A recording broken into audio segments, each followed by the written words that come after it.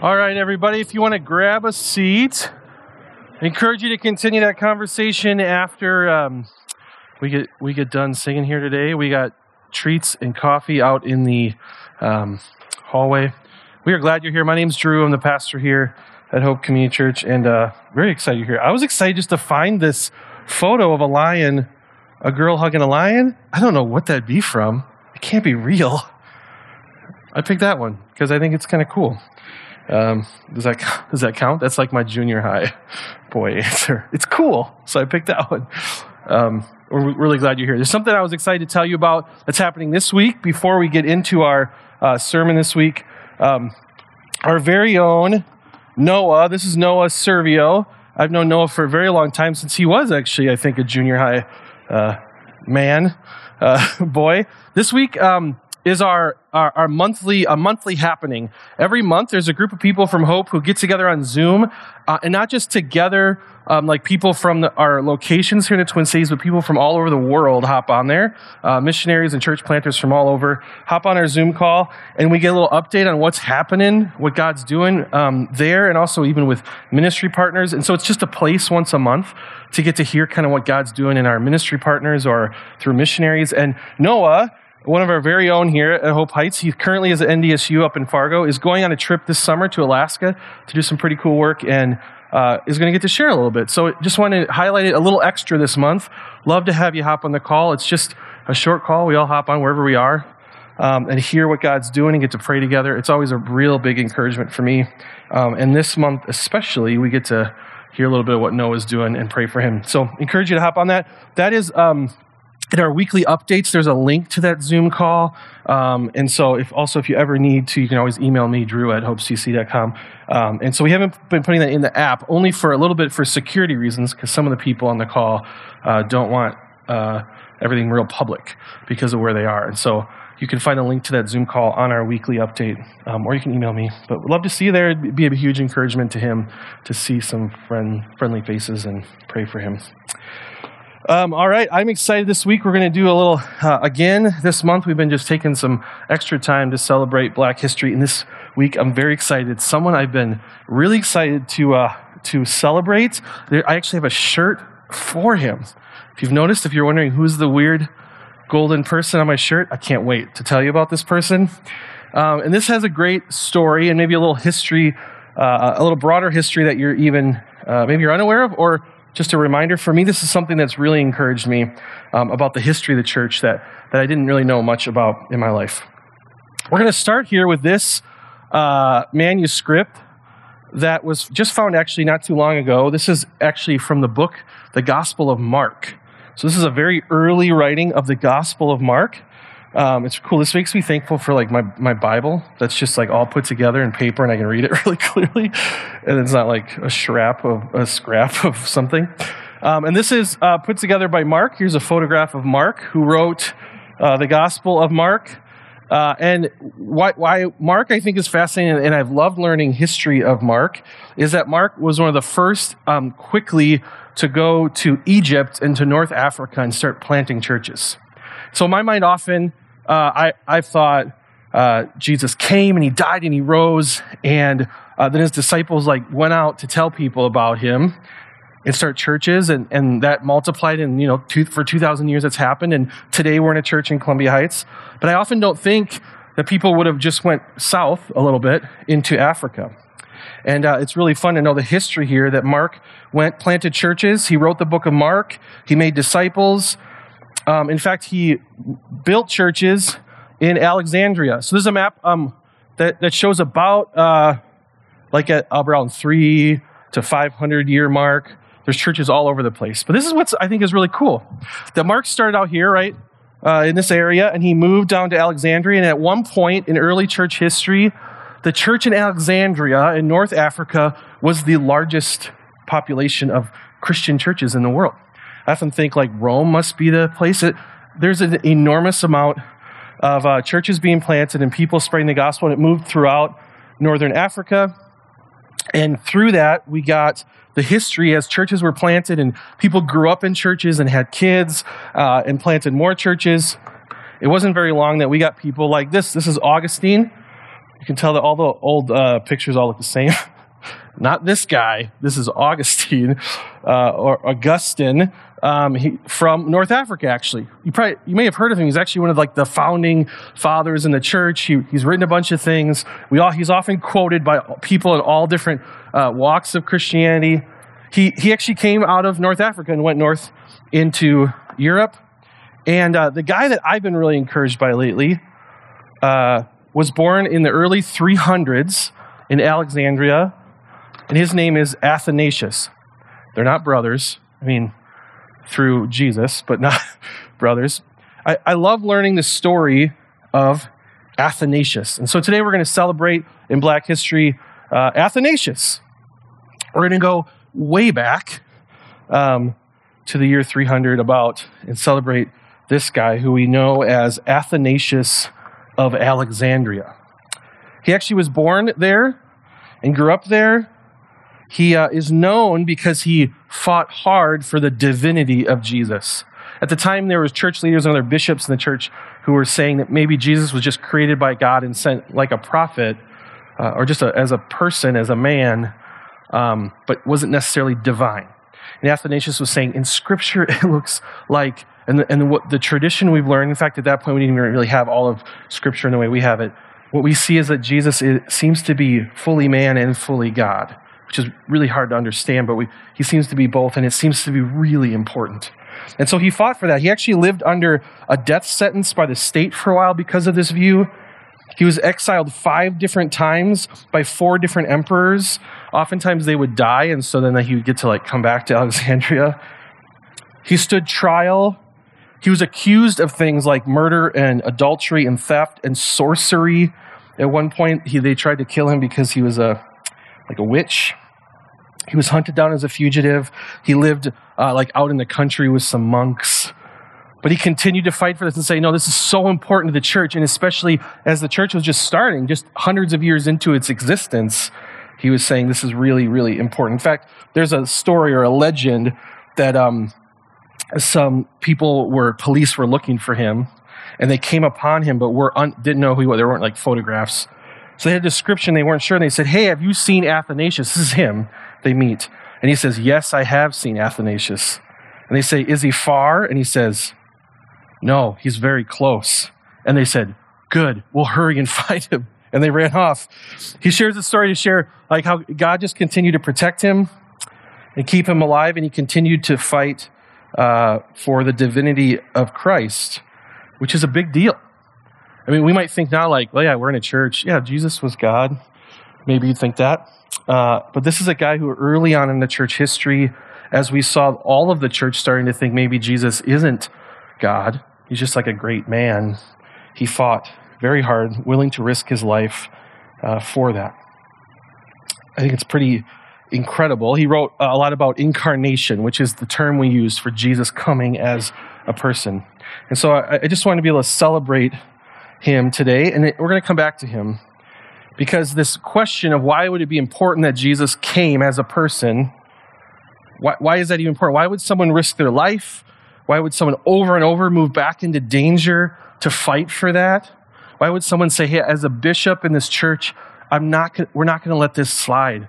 This is so crucial to the history of the church and so crucial to what we believe in what Jesus did.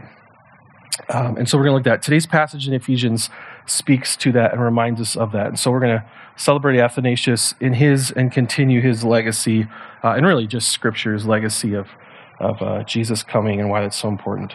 So we're in the book of Ephesians, and today we get to start with some really bad news. Everyone excited? We'll give you the bad news first. So this is Ephesians 2. We've been working through Ephesians. We just got finished with chapter 1, and it just celebrated how good God is, how he's adopted us, he's made us sons and daughters, he's given us the Holy Spirit, an inheritance, he's given us life to do good works. God has raised us with Christ. It's really good news. And then for a moment here, Paul takes a little pause, a little moment to go, let's not forget, though, where you were. Let's not forget the really bad news. So I'll just read just a few verses this week. I'll just read them to us, and then we'll kind of walk through them together. This is Ephesians 2, 1 through 3. As for you, remember, he just told us, you're loved, and there's this glorious grace that God has poured on you. And he says, as for you, you were dead in your transgressions and sins, into which you used to live when you followed the ways of this world and the ruler of the kingdom of the air, the spirit who is now at work in those who are disobedient. All of us also lived among them at one time, gratifying the cravings of our flesh and following its desires and thoughts. Like the rest, we were by nature deserving of wrath. That's some bad news. We were dead. We deserved wrath. We seemed to follow some type of ruler of kingdom of air. We're disobedient, gratifying the cravings of our flesh, following our desires and thoughts, which all brought this wrath, this punishment, this distance from God, this separation from God. And so let's walk through this a little bit. As for you, you were dead in your transgressions and sins. He just told us we were called sons and daughters. We were given the Holy Spirit. We have this great inheritance, this great amount of love and mercy. This word lavish was used. He says, but you were dead because of transgressions and because of sins. Those are actually interesting here. He uses two words. He doesn't just say because of your sins, which sometimes we hear that word sin and we think those are bad things that we do. Here, these two words are used to kind of connect two different ways that we see ourselves turning from God. Transgressions can be more of like a breaking of a moral law. They can be even more intentional. Like those are the things you think of when you think of, I did something bad necessarily. I knew that I was doing this thing that God did not want, or do this thing against someone. And sin here can almost be representing like a state of brokenness. This thing we're just born into, kind of this just the way we are.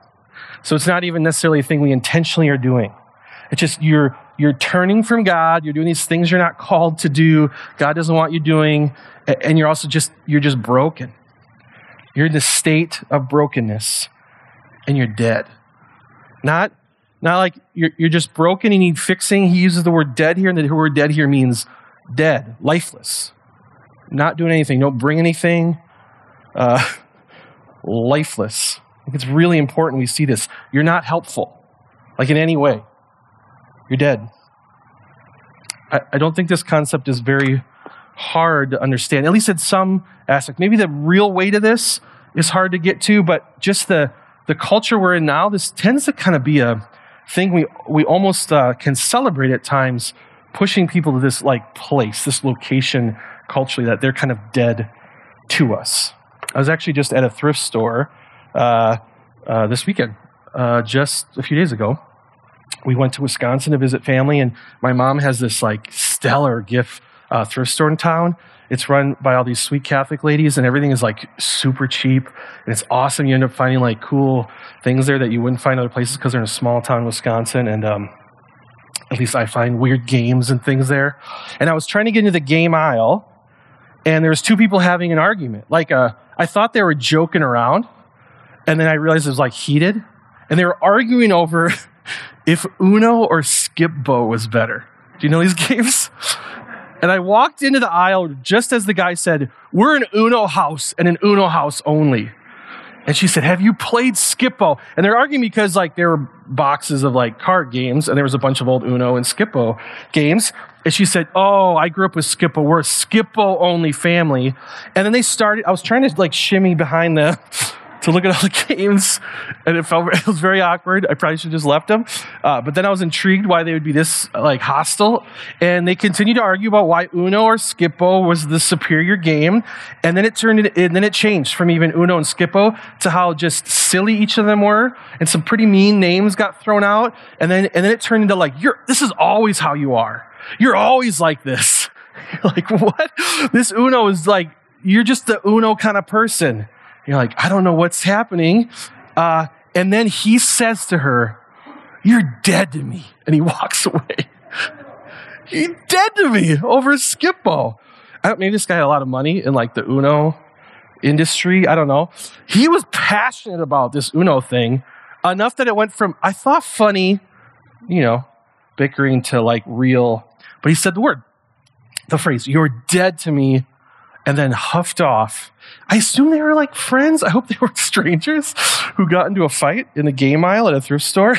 But they said a phrase that I think is common that we might have all felt, or at least we live in a little sense of fear at times of this, of being just called dead to people.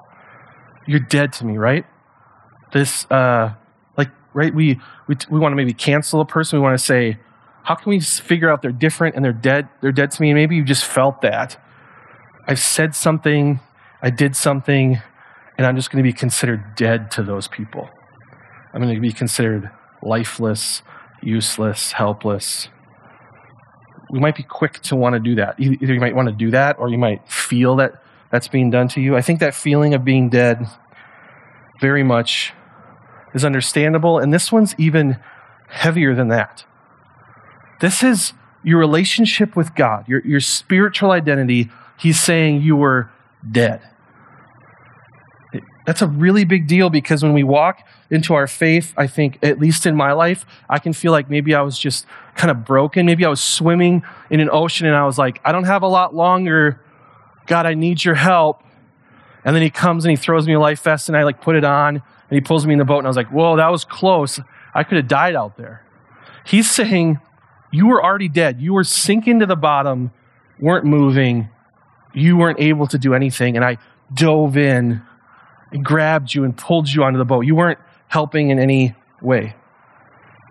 I think it's really important Paul's saying this, because he's encouraging us that, hey, you might start thinking that you have a reason to even brag about this, or you have a reason like God picked you because you were just the right fit. And he's saying you were dead. This will actually be good news. I promise. Let's keep moving though. You were dead in your transgressions and sins, into which you used to live when you followed the ways of this world and the ruler of the kingdom of air, the spirit who is now at work in those who are disobedient. You were dead because of this turning from God.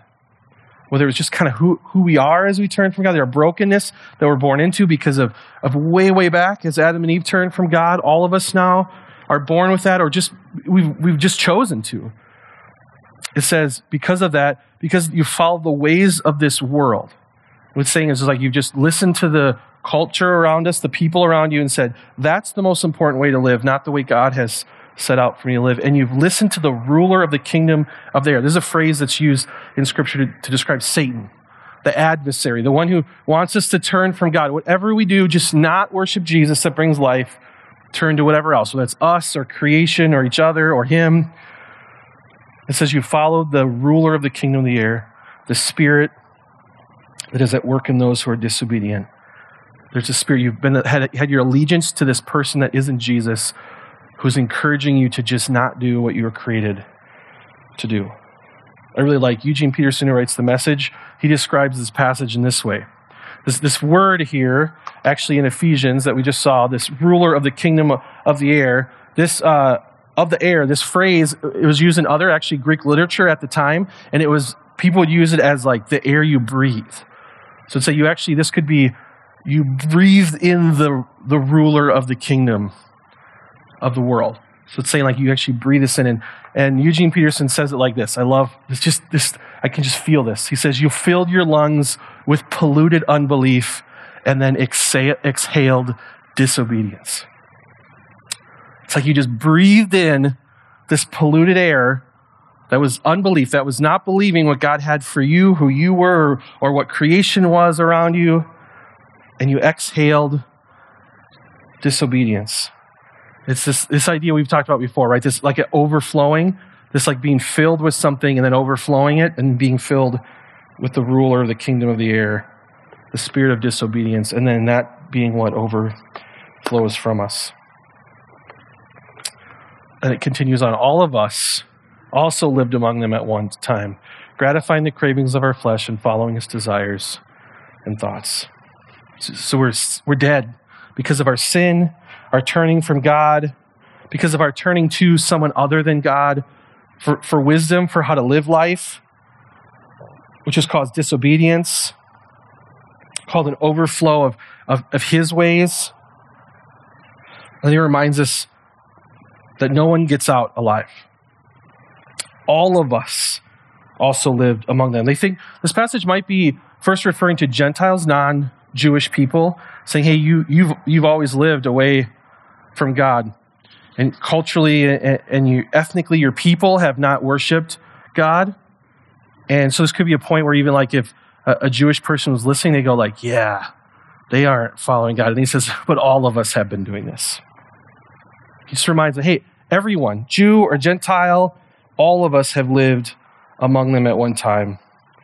We've been gratifying the cravings of our flesh. We just go after what we want, what we feel, what seems to satisfy us, at least in the moment, following our desires and our thoughts. This is a passage that reminds me that comparison kills. And why? Because we learn that we're dead because of these things. And often comparison for me is thinking, at least I'm not as bad as them, or at least I'm better than them in this area. And here Paul is reminding us, all of you were dead because all of you went after whatever felt right, whatever you thought maybe was right and just good. The world might say, this brings life. In fact, when it brings death. Jesus will tell us this brings life, and we'll say, no, this does because this feels right. Or we've been told we should pursue what feels good, or what we think is good. It's the same thing that happened in the garden long time ago, right? Satan comes to Adam and Eve, and he says, does God really have what's best for you? I mean, really? I don't know. I think you can eat this fruit from this tree because God just doesn't want you to have everything that you want. And it brings sin and it brings death. And again, that just happens over and over again, and we find ourselves dead because of that pursuit. It's really the basis of like commercials. If you watch the Super Bowl, you're excited about all these commercials. Every commercial, there's almost a game. It feels like watching to see like, what's this product? Because sometimes you don't really know to the end, or you're like, what does that have to do with a car? And every commercial just tells you what the problem is and how they will solve the problem, what your desire should be and how they will fulfill that desire, right? Good marketers know everyone has desires for certain things, a relationship or a person to date or just to feel good or maybe to escape. And so they know to build a commercial where you go, oh, I'd love to be in that place or with those people or feel that way. Oh, I would love that. And they go, oh, I just have to drink that thing. And then there'll be a party will happen at my house, right? And we learn it doesn't, and that's just like a tiny version of this real life of following those desires of our flesh and finding death. And then what does all that lead to? Like the rest, all of us, we were by nature deserving of wrath. It's a strong word, not a word we often even use. Deserving of wrath, this separation from God, this punishment for the disobedience we've had. We've committed treason against the Most High King of Kings. We deserve death, and that's what it brings. This isn't a new thing. This is actually something mentioned in Romans 3. Paul talks about the same thing. And then he just says, hey, no one's righteous without Jesus. And then he says this, almost feels like a poem, kind of a dark poem, which is actually him just quoting a bunch of Psalms. He says, there's no one righteous, not even one. There's no one who understands. There's no one who seeks God. All have turned away. They together have become worthless. There's no one who does good, not even one. Kind of a bummer passage. Their throats are open graves. Their tongues practice deceit. The poison of vipers is on their lips. Their mouths are full of cursing and bitterness. Their feet are swift to shed blood. Ruin and misery mark their ways, and the way of peace they do not know. There is no fear of God before their eyes. You see, those are from Psalm 53 and Psalm 5 and Psalm 140. This isn't like a new thing that Paul's creating. And if you're just saying, hey, people used to really be faithful and they weren't dead, and now they are, because now there's like a new thing. Back in the day, everybody was great. Remember, everything was just wonderful then? Now, though, people are really bad. This has always been happening. In fact, I love these passages because a lot of these in the Psalm, if you're reading a Psalm, you might think this is just David talking about like his enemies. And then Paul takes these in Romans and he says, actually, all of you are these. You're actually all enemies to God, which causes you to be dead, right? I would love if someone just put this like on their wall. This would be great. If you walked into someone's home, these aren't really passages we like highlight. Their throats are open, grace, their tongues practice seat. Welcome to our home. And then just welcome someone in. Oh my goodness, the confusion your neighbor would have when they walked in your home. Very nice. You guys must be Christians? Not sure what that's all about. This is bad news. We're dead. We've turned away. We continue to turn away. I think if the longer I have lived, the more I'm very aware of this in my life. Now, I don't try to always. It just kind of is me sometimes. I'm broken. And that should bring the wrath of God. That should bring distance from God. That causes death in my life. What do I bring to this rescue, this salvation? Luther was asked this once by a person. What do we contribute to salvation? He said, resistance and sin. I love it. Just to the point. What do you bring to the saving act of bringing you into this family of God? Remember, we just were told you were adopted. This glorious grace was poured on you. God lavished his love on you. There was joy in him rescuing you. Oh, and how quick I think he just knows all of us in our brokenness would go, yeah, I'm pretty great. And then we might quickly even think of that person who isn't great and go like, oof, God's not going to want them. Definitely wanted me. And so he takes a moment here in Ephesians to say, let's not forget that you were dead. You were laying on the bottom of the ocean. I didn't throw a life preserver to you and pull you in. I dove in and pulled your limp, dead body. I actually made a graph. If anyone's kind of a graph person, this is a graph of what we contribute to our salvation. This is you and me and maybe us together in Jesus. He's all of it. It's 100% off the charts. I know for some of you it's helpful to see a little graph of the math, maybe for the math people. It's bad news, friends. It's really bad news. It's really important, though, that we sit in the bad news, right? That if we talk about this Jesus, that we can understand this. I think if I tweeted this, I'd have to add like a little a little sad thumbs down. It's really bad news. Someone recently requested that I show more Bitmojis, probably just one of you, so I did. These are the Bitmojis I'd use to describe this. They're sad.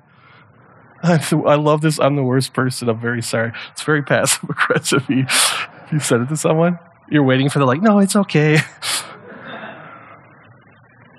We're broken. I think it's so important that we stop in this place. And now maybe the tradition you grew up in, or even your own history in your family, or your own church history, this is not a surprise or not at all hard to get to. You go, I'm very well aware of how bad I am. And maybe for you, you go this seems a little harsh. It seems a little too much. I think we're pretty good. It's really important we hear this bad news because it really isn't good news or the gospel without this news. The story was that we were a bunch of good, nice people, and then Jesus said, I want to hang out with you. That wouldn't be much different than any other story, any other religion, any other belief system. We just kind of exchange obedience for stuff like every other system, the same system that people in Ephesus would have been living in and we live in now. I do this, and then the gods do this, or I do this, and then the universe does this, or I do this, and people around me have to do this. This is a wild, wild story that we were dead and helpless and useless, and our God came. And here's just the hinting. We get hinting at this good news. Did you see this when we read through it? It actually didn't say you were dead. You are dead. It says you were dead. You used to live this way, right? You did run after the cravings of your flesh. We were. Even as you read that, hopefully you went yeah, it said that, but it said were. So what does that mean now for us? Just the next verse changes everything. This was really bad news, and verse 4 gives us the really good news. But because of his great love for us, you just heard this in the first chapter, but don't forget his great love for us. God, who is rich in mercy, saw all of us dead, deserving of wrath, separation and punishment for our sin, he made us alive with Christ. Even when we were dead in transgressions, it is by grace you have been saved. It's a great verse to memorize if you're looking for a verse to memorize every day. It would change your day every day. If you were reminded that you were dead and God came and did everything to pull you out of that water, to throw your body onto the boat, to give you CPR, to bring life back to you. It's all on him. Have you ever heard the story of when insulin was first used? I always think of this when I think of this passage. In 1922, this is a ward in the Toronto General Hospital. There was a whole room of children who were dying of diabetes. Most of them were in comas. It said the room was just filled with families weeping and sitting with their children waiting for them to die. I could not imagine this. This was heartbreaking. Of course, watching families watch their children die. Then a group of scientists who had a form of purified insulin walked into the room. And so from just in a moment, 1 minute, people are crying and weeping and sniffling. There's literally children dying in a room with families. And doors open and a group of doctors walk in for the first time with purified insulin. And they began injecting it into children who are mostly in comas. It says by the time they reached the last kid in the room, kids were already waking up from their comas on the other side of the room.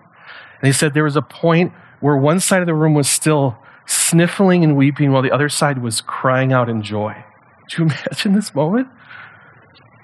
And then suddenly the whole room came to life. Literally on the brink of death, watching these children come to life. Just laying there helpless, useless, dying to life. Is that incredible news? And we have the news that God has come and done that for all of us. What we thought was an incurable disease of sin has been taken from us, and we've been given life. And this is where my friend Athanasius, I say friend like we're old buddies. I just have a shirt. That's all I have of him. I'm in his fan club on his Facebook page. That's really good news, but we have to know the bad news to know this good news. And Athanasius says this, why it's so important to understand God came as a man and is also still God. There were thus two things which the Savior did for us by becoming man. Now he writes in, old-timey talk, so follow along. Two things he did. He banished death from us and made us anew. And invisible and imperceptible as himself he is, he became visible through his works and revealed himself as the Word of the Father, ruler and king of the whole creation. He risked his life and fought hard because he said it's so important. Jesus came as a man because he was God, but as a man then he could come and he could experience, he wasn't sinful himself, but he could experience a life around broken people and what sin looks like. He could experience temptation. He could feel all those things, and then he could actually die. He actually could die on a cross. And then because he was God, he could actually raise from the dead and defeat death. He could actually take our fleshiness, our humanness. He had to be that so he could die for us. So that death that we deserved would be taken from us. We hear this in 1 Peter. He himself bore our sins. He took those on. He said, look at all these dead people. I'm going to take all that sin and transgression on myself. I'm going to inherit that. He took it in his body on the cross so that we might die to sins and live for righteousness. I'll take that, and then you're going to take my righteousness. The craziest exchange ever. Very unfair. Very gracious. Very incredible. So by his wounds, we have been healed. So his broken body, he becomes death so that we can become life. As we end here, I'll welcome our worship team up. I love this. This is one of my favorite things that Athanasius says in his writings on the incarnation. He says, in ancient times, before the divine sojourn of the Savior took place, so before we see Jesus come, even to the saints, death was terrible. It is terrible. All wept for the dead as though they perished. So there was a time where we wept because we thought death had the final say.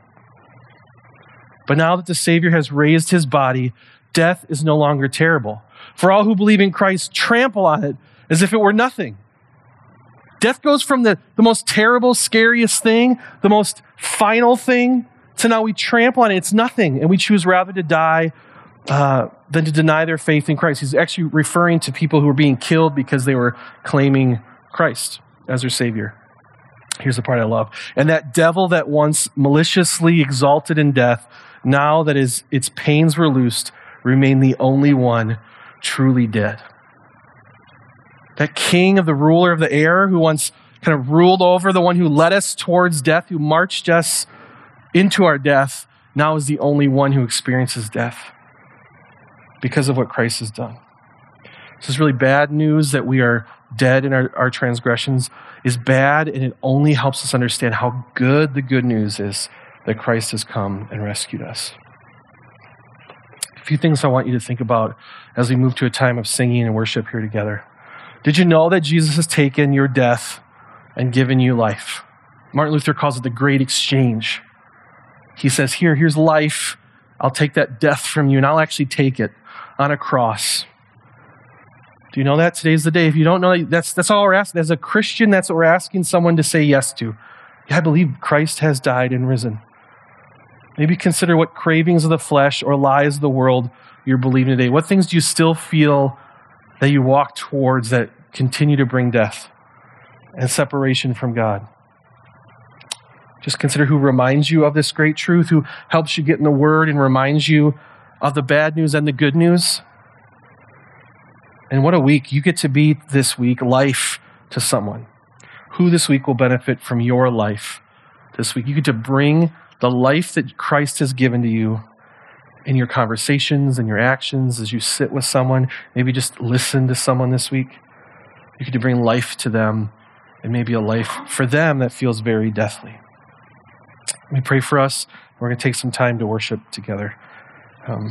Lord, thank you for your goodness and your kindness, your grace towards us, that while we were still sinners, while we were dead, you rescued us and brought life to us.